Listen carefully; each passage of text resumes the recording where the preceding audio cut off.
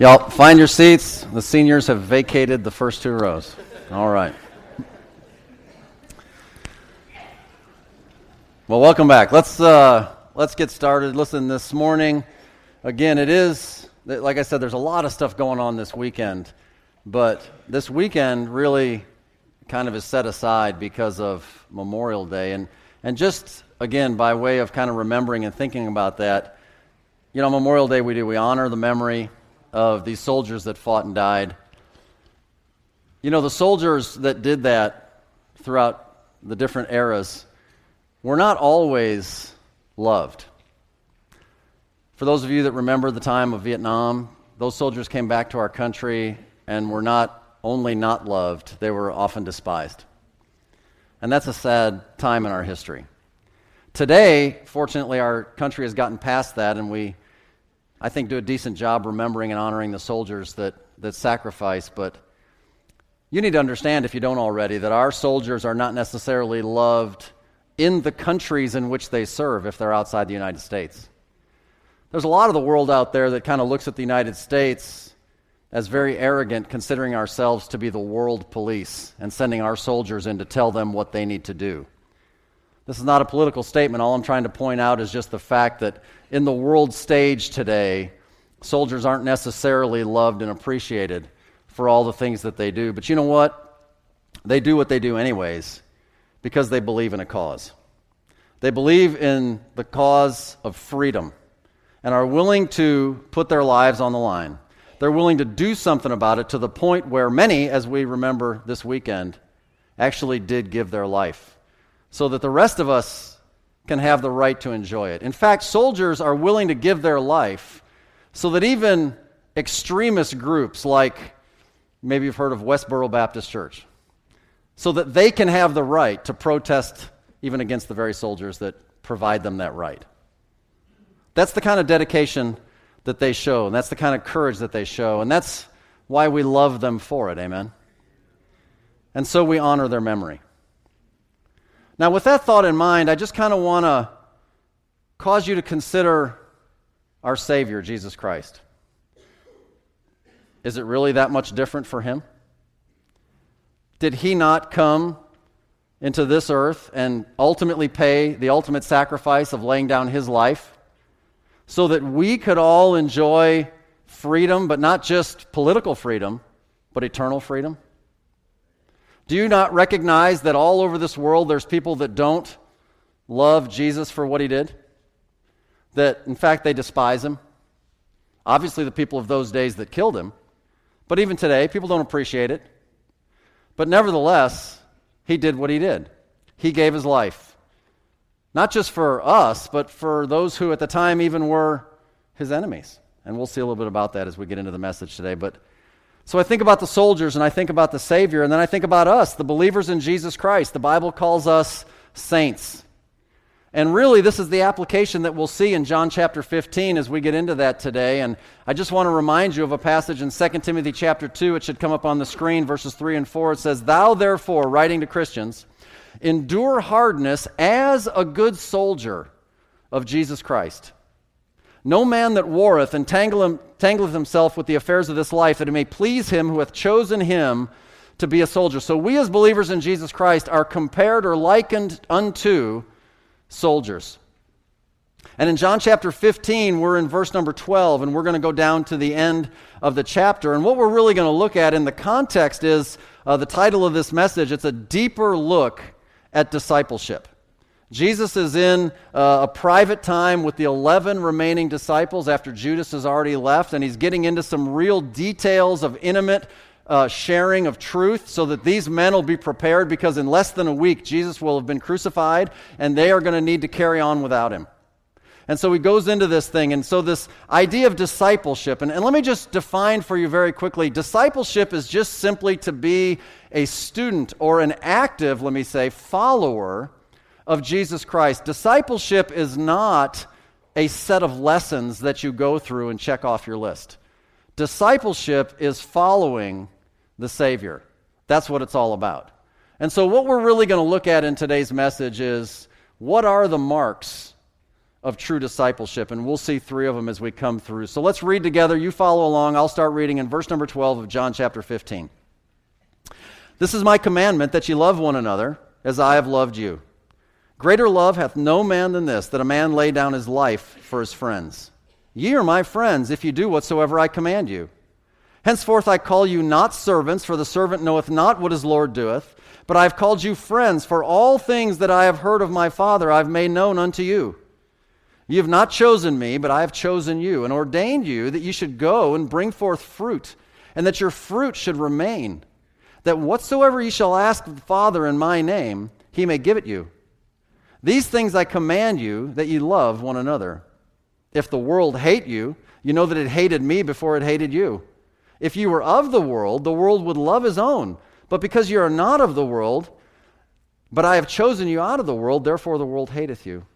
Remember the word that I said unto you, the servant is not greater than his Lord. If they have persecuted me, they will also persecute you. If they have kept my saying, they will keep yours also. But all these things will they do unto you for my name's sake, because they know not him that sent me. If I had not come and spoken unto them, they had not had sin, but now they have no cloak for their sin. He that hateth me, hateth my Father also. If I had not done among them the works which none other man did, they had not had sin.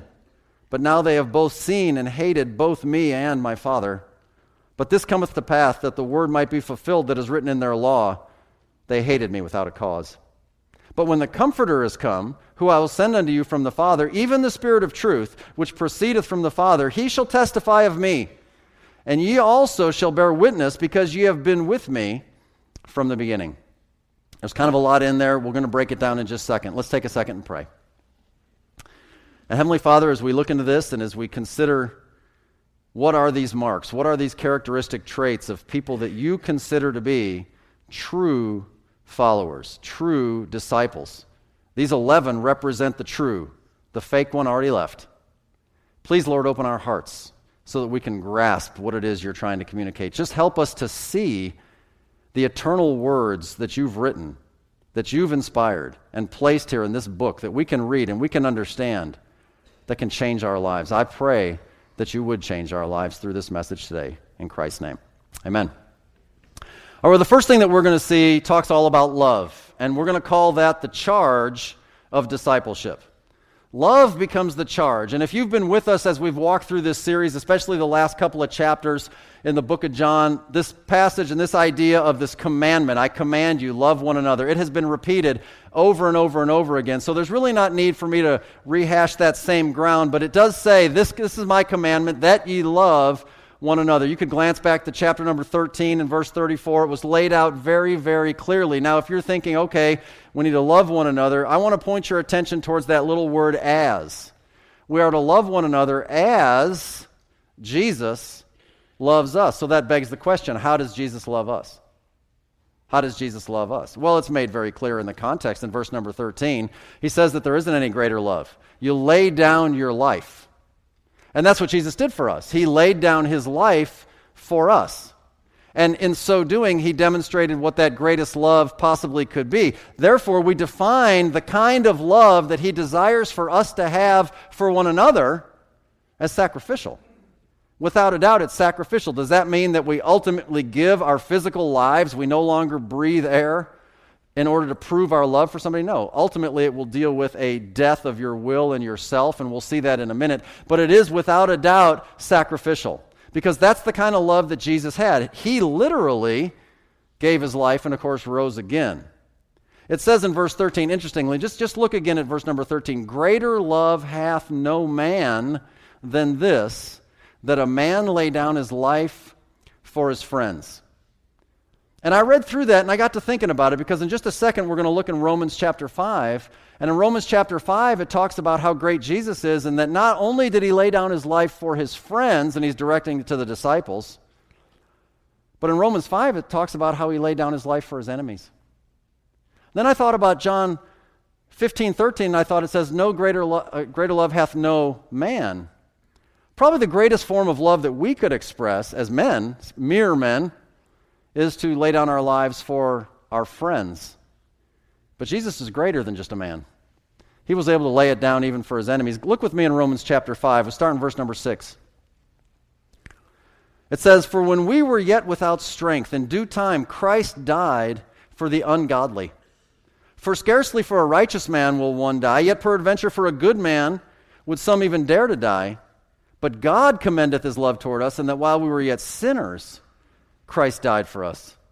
Much more then, being now justified by his blood, we should be saved from wrath through him. For if, when we were enemies, we were reconciled to God by the death of his Son, much more being reconciled, we shall be saved by his life." And so this greatest love says that you lay down your life for your friends, but Jesus lays down his life for ungodly, sinful enemies. That's how much he loves us. Now for us in our life, it says love one another that way. Love one another as Jesus loved you. And so the idea is that we need to focus on a willing, sacrificial experience. That we are willing to lay aside our personal desires, our personal comforts, our personal preferences in order to serve the other, in order to love and to build up the other. And that's literally what he's talking about. It's a death to self. I can't think of a better place to point you to than Philippians chapter 2 in the first 4 verses. In Philippians chapter 2 it says this, "If there be any consolation in Christ, if any comfort of love, if any fellowship of the Spirit, if any bowels and mercies, fulfill ye my joy that ye be like-minded, having the same love," as Jesus, by the way, "being of one accord, of one mind. Let nothing be done through strife or vainglory, but in lowliness of mind," notice, "let each esteem other better than themselves. Look not every man on his own things, but every man also on the things of others." Now, there's probably times in your life that you have done that. There's been times in my life that I've done that. There's times in your life when you don't do that. There's times in my life when I don't do that. But that's the goal. That's the standard. That's the kind of life we need to live. I'll tell you a brief story about my experience, and a lot of you know about the time that I spent in the country of Albania, and maybe you don't know a lot of the details. This story that I'm going to briefly share with you is one that, quite frankly, I don't tell very often. But I arrived in 1992, and in 1997 and in 1999, for those of you that remember, maybe you do, maybe you don't, there were 2 brutal wars that took place in the country of Albania. Just for context's sake, okay, I'm in my mid-30s, my wife's in her mid-20s at this time in our lives, and in 1997, Marisa, my graduating daughter, it was only 2. That's how long ago it was. In 1999, Milena, my youngest, was 1. So, young married couple, small children, living through a couple of civil wars. And it was a brutal time. It was a terrible time, and a lot of bad things were going on. Obviously, God took care of us. What I want to say is this. Before the bullets ever started flying, before chaos broke out, before anarchy was in all the streets, before any of that ever happened, my wife and I sat down and prayed and agreed that if any of those things ever happened, because Albania is a volatile country, that we wouldn't leave. We made the decision in the light, before the darkness came, that if things got bad, we wouldn't leave. And we didn't. And we were there through those times. And it was a hard time. It was a hard time for us, but it was a willing sacrifice. I guess I could say I was willing to die. Quite frankly, I wasn't in a hurry. I was not interested. I was careful. Trust me. I stayed indoors as much as I needed to, all that sort of thing. But at the end of the day, I made the decision. I'm staying here with these brothers and sisters in Christ who need a shepherd. They're young believers. They don't have the maturity to handle it. They need me to stay here, and I'm going to stay here. And there was a risk to our lives as a foreigner to do that. Many of the missionaries, and I don't mean to judge them, but most all the missionaries that were in that country at that time, and by the way, there were hundreds of missionary families at that time in a very small country, they left. The American Marines came in and evacuated all the U.S. personnel in helicopters and took them out to a battleship out in the Adriatic Sea and took them to Italy to safety and said, go home. We were among very, very, very few expatriates that still stayed in that country. And what a lot of the missionaries, and again, I'm not judging them, but what a lot of the missionaries ended up telling their small, young congregations at that time was, this is a great opportunity for y'all to really trust the Lord. And what they didn't say out loud, but what the Albanians heard, even though they didn't say it, was, yeah, but you're going to trust the U.S. Marines. We trust God, you trust the Marines.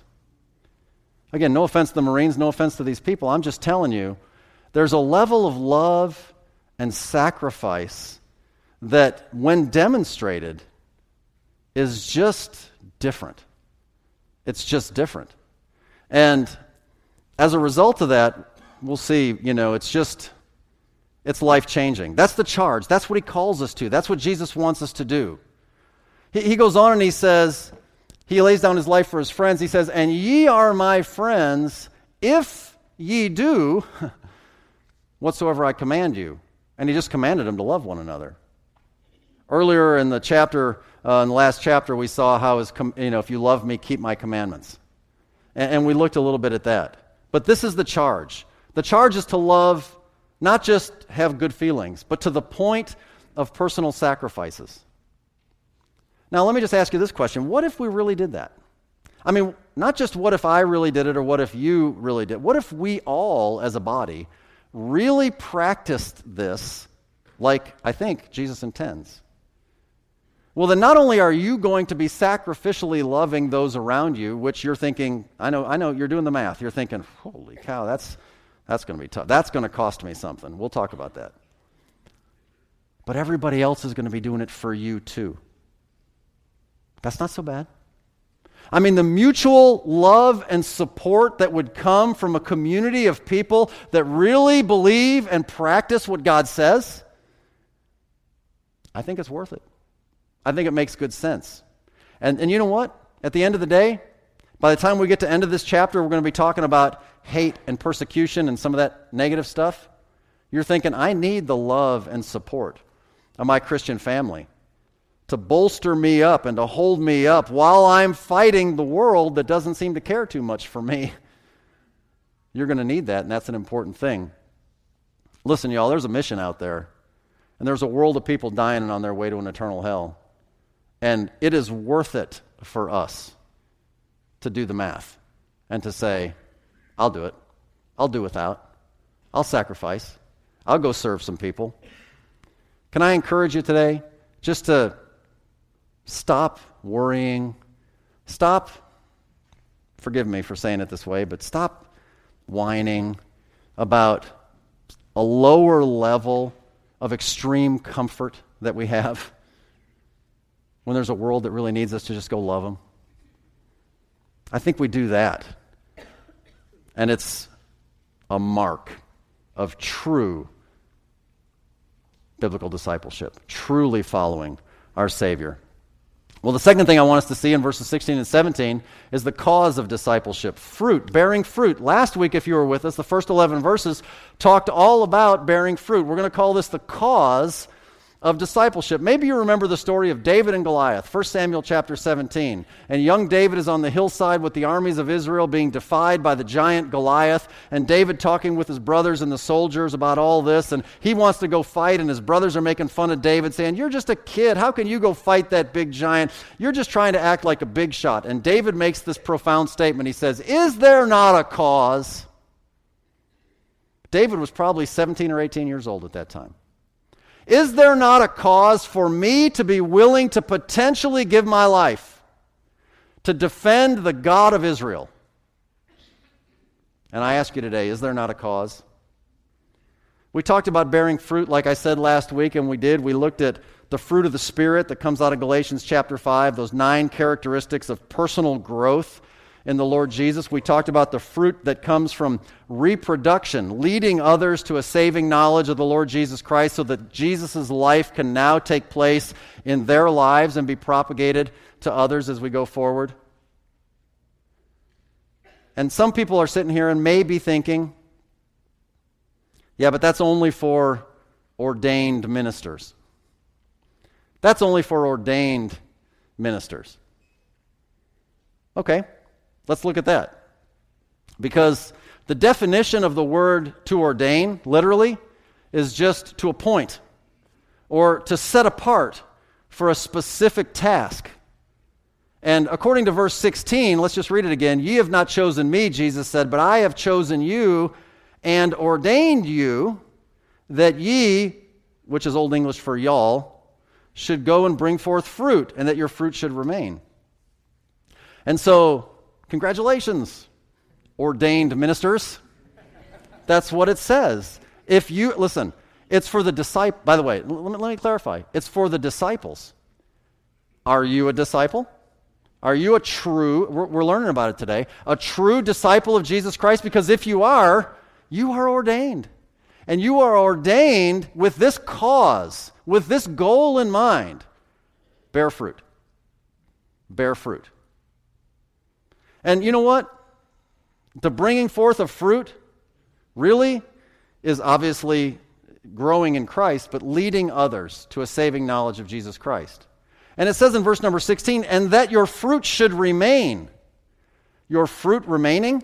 That's all part and parcel with the Great Commission, Matthew chapter 28, where he says, go ye therefore and teach all nations, or make disciples of all nations, baptizing them, teaching them to observe all things whatsoever I've commanded you. We call that discipleship around here, the idea of helping another younger believer grow up in Christ. That's what we just celebrated with the MTT graduates. They finished the elementary level of personal discipleship that many of you have done. They've taken the next step of continuing discipleship. There will be even another step for those who desire it.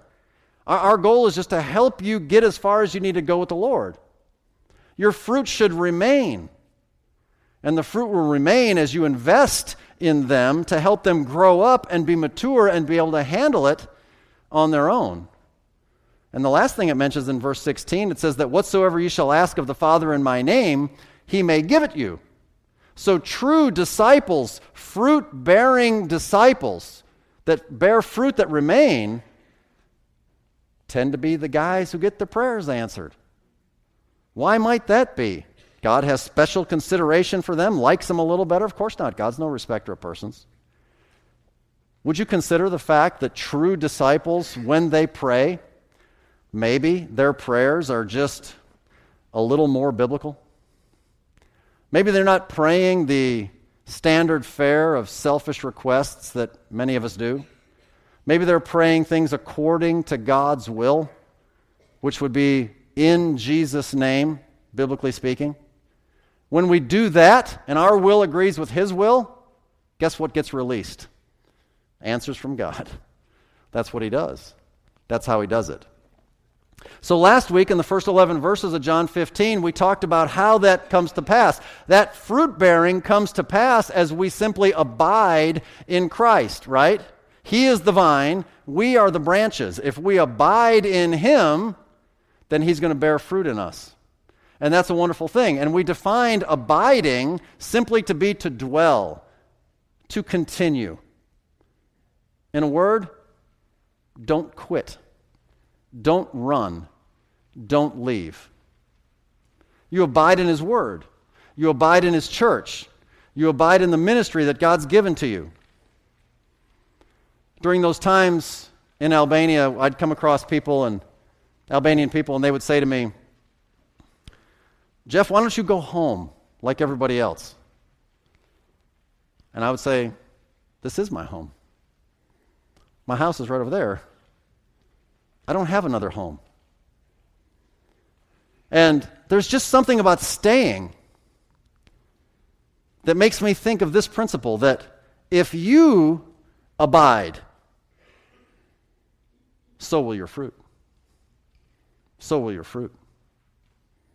If you cut bait and run, if you quit on stuff, if you are the kind who starts out well but can't seem to be a finisher, don't be surprised, because like produces like. Apple trees make apples, not oranges. And so you will produce after your kind, all the way from Genesis chapter 1. That's the Bible principle. If you're a quitter, your fruit likely will be too. If you're an abider, likely your fruit will be too. and it makes perfect sense. And you know what? If we just stopped right here and we talk about the love and we talk about the abiding, remaining fruit, I don't know about you, but to me, being a disciple sounds pretty awesome. I mean, we're loving people sacrificially, but there's a whole bunch of people loving us sacrificially. And we're out there getting the job done, and God's working through us, and He's answering prayers, and people are getting saved, and they're growing up, and it's happening again, and it's going out, and that would just be awesome, but we live in a real world, don't we?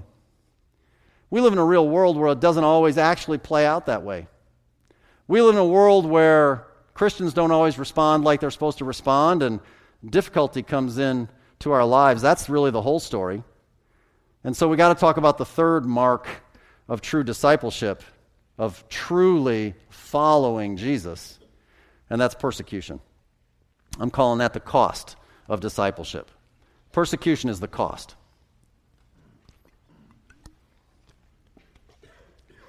I put in your notes, eternal life's a free gift, but following Jesus will cost you something. And that's true. The purchase of your salvation was done on Calvary when Christ shed His blood for you, and it's a free gift. Just receive it. You don't have to do anything. But to continue to follow Christ day by day, actively in your life, oh, that's not free. You're going to pay the price. You're going to pay the price. You need to understand that. And herein, as they say, lies the rub. We're going to talk a little bit about hate speech. And in verses 18 to 25, Jesus enters into this discussion about the world hating you, and it hated me first, and if that happens, it's really for my sake. And he kind of lays all that out. And so what we can expect as true followers of Jesus Christ is to be victims of hatred. I don't know if you ever really thought about that, but it's to be victims of hatred. I want to draw your attention to this in the context of discipleship. In Luke chapter 14 and verse number 26, the Bible says this, Lord Jesus talking, He says, if any man come to me, this is a little crazy, just stick with me. Luke 14:26, if any man come to me and hate not his father and mother and wife and children and brethren and sisters, yea, and his own life also, notice he cannot be my disciple. And some of you are sitting there thinking, that's nutty. I don't want any part of that. If that's what your God has to say about having to be a disciple, I got to hate everybody I love, you're crazy. Well, let me just help you. It's truly, if you compare Scripture with Scripture, Jesus is speaking for emphasis. The passage of Scripture that explains this verse is the parallel version of it in Matthew chapter 10. Okay, and in Matthew chapter 10 and verse 37, the same story, it's written this way to give you a better understanding. Jesus said, he that loveth father or mother more than me, he that loves his father or mother more than he loves me first, is not worthy of me. And he that loveth son or daughter more than me is not worthy of me. So the test of being a true disciple is that Christ is first. And everybody else in your life is awesome, they're just not first. They're just not first. And if somebody else is first before Jesus Christ, I'm not saying you're not saved, I'm saying you're not a disciple. Because you can't be his disciple. That's what he said. If we went back to Luke 14 and started in verse 27, it goes on because the context hits it.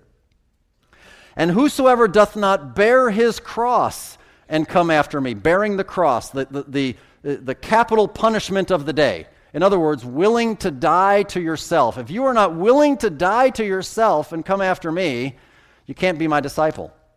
And then he goes on, he says, for which of you, intending to build a tower, sitteth not down first and counteth the cost? There it is.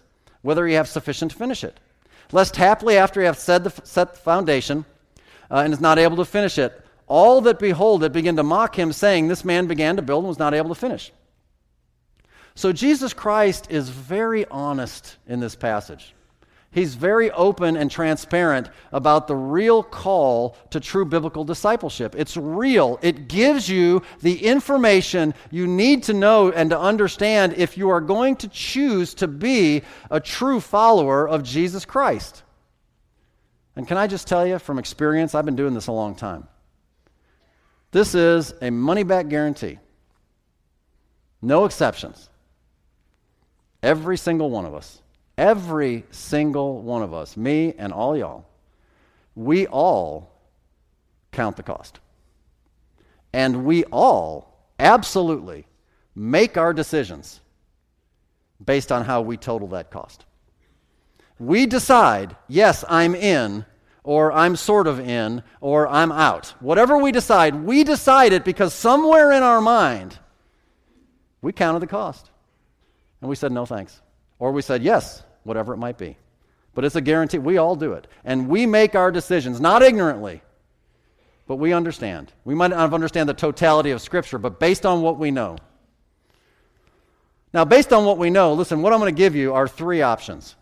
Here's the three options you got in the light of this heartwarming truth we're discussing. The first one is you can potentially, if you want, avoid the persecution. You can just avoid it. And that's what he says in verse number 19. If you were of the world would love his own. You can avoid the persecution. Can I tell you that there is a real devil? He really is the enemy. And he don't care if you come to church. That's not a big deal. He doesn't care if you live a moral life. I mean, those are good things. By the way, do those things. But it's not that big a deal if you're just a nice guy and you read your Bible and you come to church. As long as you don't bear fruit. As long as you don't reproduce the life of Jesus Christ in somebody else. You receive Christ, you're eternally secure, you're going to heaven, whether you like it or not, and you're in. The devil lost on you. As long as you don't reproduce that in somebody else, do whatever you want. You start reproducing the life of Jesus Christ and bearing fruit, and that fruit remains, and that fruit grows up and reproduces the life and multiplies into somebody else, you've just crossed the line. You've crossed the line into being just a little bit dangerous to the devil. And he's not going to go down without a fight. Just know that. He's not going down without a fight.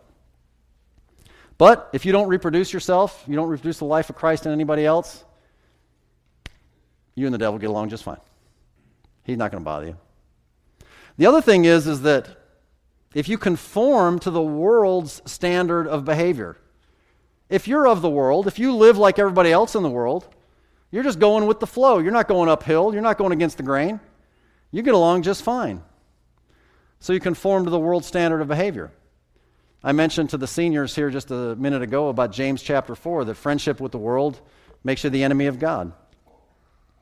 But the Bible says very clearly in Romans chapter 12 and verse number 2, it says, be not conformed to this world. So we are not to be conformed to this world and its system of behavior and the things that it calls to be acceptable. We are to live according to a higher standard, and that standard is defined for us in the Scriptures. It says, but be ye transformed by the renewing of your mind, that you may prove what is that good and acceptable and perfect will of God. And so you have to renew your mind by the Scriptures being meditated on and studied and learned and understood, and then transforming your heart and your will and your desire to live it out differently. And you don't conform to this world. But if you don't do that and you do conform to this world, and if an innocent bystander observed your life and didn't really see any difference whatsoever between your life and the life of unsaved, nice people that live around you, then you're conforming to the world. And you probably don't have any problems with anybody around you because there's no reason why you should. And you know what, sadly? A lot of people that are church members, that's how they choose to live. Let's just be real. A lot of people just don't want the fight. They count the cost. It's just too expensive. I'm just not doing it. And they just won't be a true disciple. Especially those of you that study the Bible and know a little bit about prophecy, when I say we are in the time of Laodicea, you know what that's all about. Maybe if you don't understand that, don't worry about it. The understanding is still clear from the passage. There's just a lot of people who name the name of Christ and just don't live it. There's too many comforts in this world, too many adventures, too many pleasures for people to say no thanks. People want it all. I want it all, man. I want Jesus and I want the world. I want them both. Lot tried that. Didn't work out too good for Lot. They want to live their version of Christianity that allows for wealth without sacrifice. They want to have fun. But that's not the Christianity that Jesus describes. And so they count the cost and they say, I'm out. Now, I don't know where, the graduates are over here somewhere, I guess now. I'll talk to you for just a second. That's kind of what I was referring to earlier.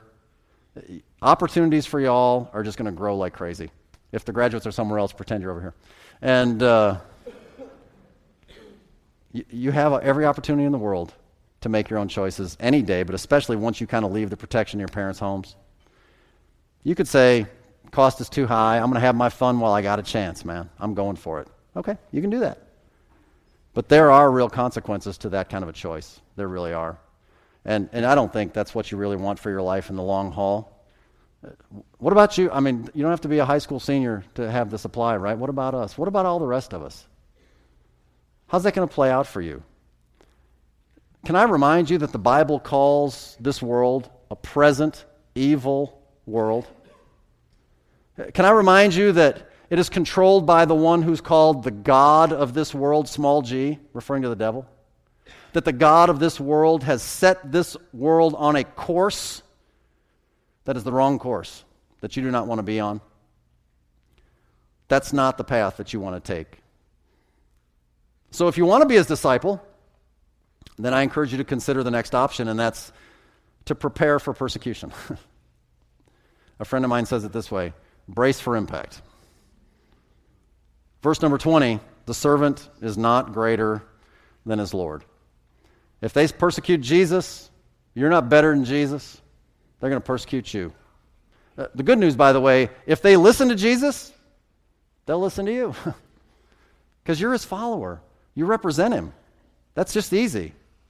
So just as Jesus was persecuted, how was Jesus persecuted? I gave you some categories, okay, some levels. Very quickly, it starts off with dismissal. Do you remember how they just kind of had no respect for him at the beginning? And his teaching was good, but they said, hey, he's not educated in our schools. What school did you go to? How could you possibly know what you know? You're just Joseph the carpenter's son. And they started playing class warfare. You're a blue-collar working class guy. You're not of the educated class like we are. And they kind of dismissed him. But it got worse than that because they began to ridicule him. And they began to really taunt him concerning some personal family members, his family status. They said, you're from Nazareth. Nazareth might sound familiar to a lot of us where we live here because it's just a little town up in the northern part of Israel that really wasn't known for much. Nazareth was kind of nothing. And they're like, you're from Nazareth. What good comes out of Nazareth? Worse than that, though, they called him bad names, man. They said that he was born of fornication.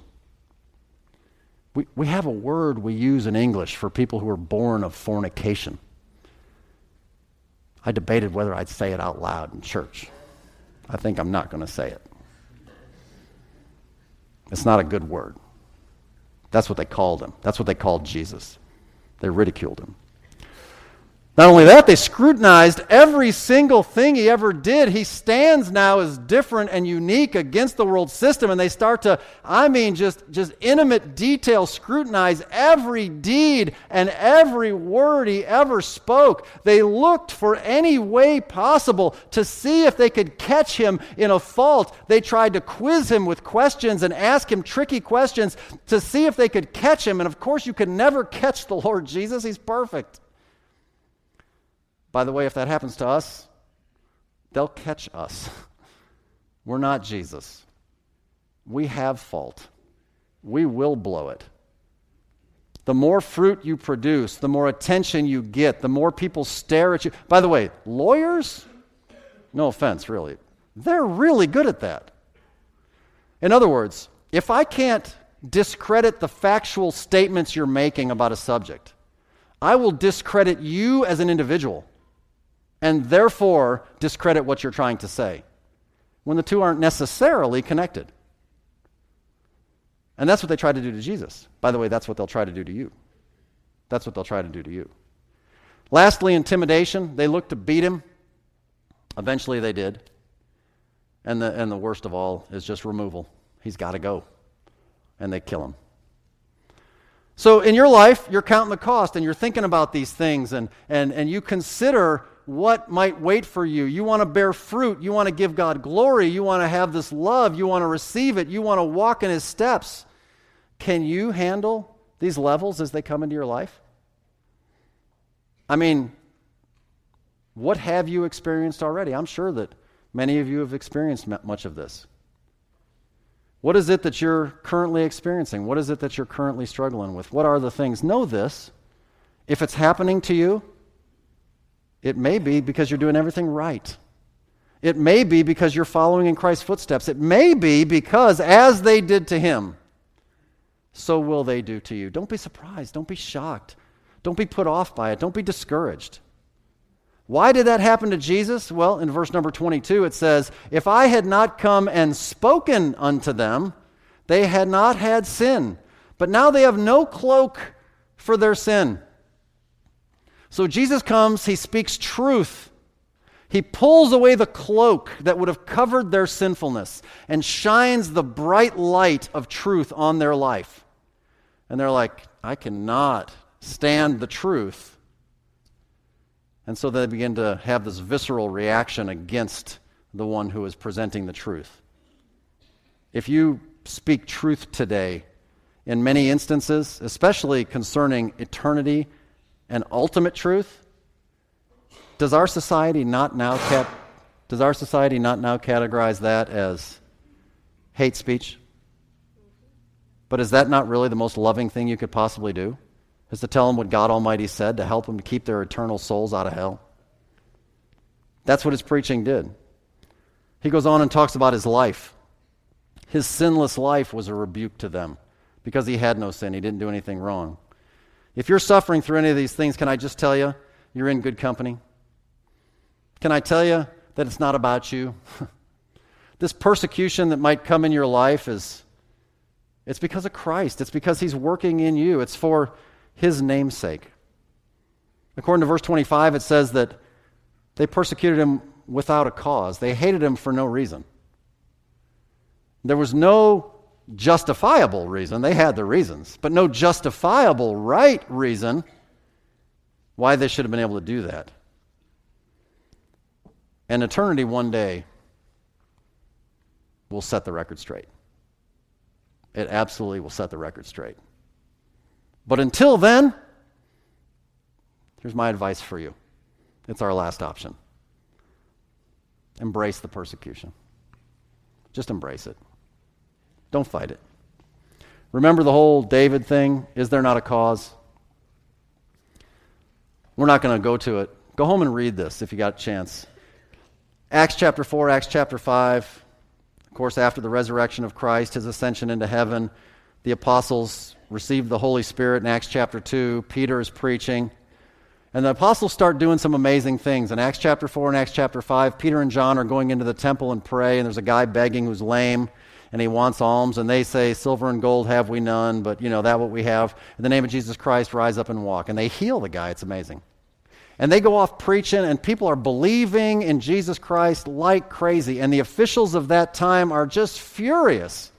More people following them, more people following Jesus, less people following us. And so what do? They begin this persecution. They begin to go after them. And so they threaten them, and they imprison them.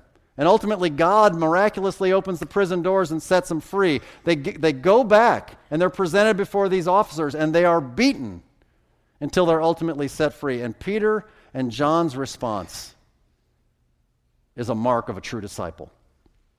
The Bible says they rejoiced. They love getting beat. Of course not. It says they rejoiced because they were considered worthy to go through the things Jesus went through. It's the only way you can possibly deal with some of the things that'll come at you. It's not crazy. It works. It does. If it's happening, be encouraged that likely you're doing something right. 2 Timothy 3:12. I don't love this verse, but it can be encouraging. Yea, and all that will live godly in Christ Jesus shall suffer persecution. No persecution in your life? You do the math. Persecution in your life? I'm not talking about judgment for being foolish. We all have some of that too. Persecution for righteousness' sake. Is that in your life? It's part and parcel. A mark of true discipleship. Last couple of verses, 26 and 27. But when the Comforter is come, whom I will send from the Father, even the Spirit of truth, which proceedeth from the Father, notice what he's going to do. He shall testify of me. And then he turns it in verse 27, and ye also shall bear witness, because ye have been with me from the beginning. So in the meantime, while all these things are playing out in your life, allow the Holy Spirit of God that dwells in you to empower you and energize you to do what he does, and he can do it through you. And that's testify of Jesus. Testify of Jesus. Don't be ashamed of him. Don't be afraid. Just do what he says to do and live that life that way. Ye also shall bear witness. Why? Because the Holy Spirit will be in you, and he will inspire you, and he will motivate you to do what I want you to do. Testify of me. Testify of me. These are the marks of true discipleship. Abide in Christ. Don't run. Love others sacrificially. Bear fruit that remains. And embrace persecution. Because there's nothing you can do about it anyway. There's nothing you can do about it anyway. Let me ask you a couple questions.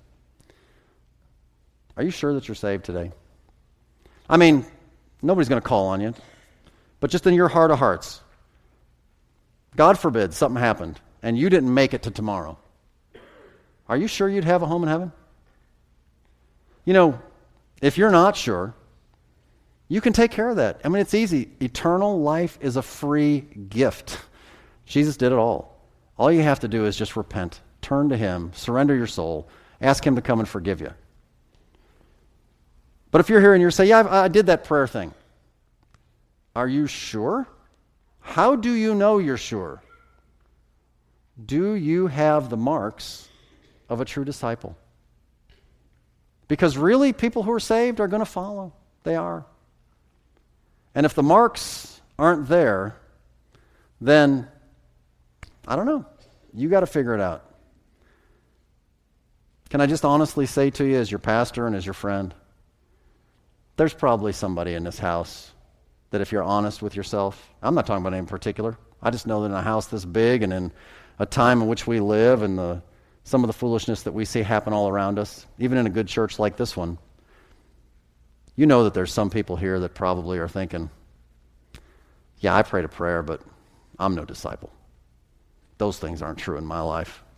Let me just ask you, would you have the courage today? It's Memorial Day weekend. We're talking about courage. Would you have the courage today to just admit that? Would you just say, yeah, that's been me, and I'm going to choose today to die to myself and to do what I said I would do a long time ago and really live for him? That's what I'm going to do today. Let's all bow our heads and close our eyes. We're going to pray.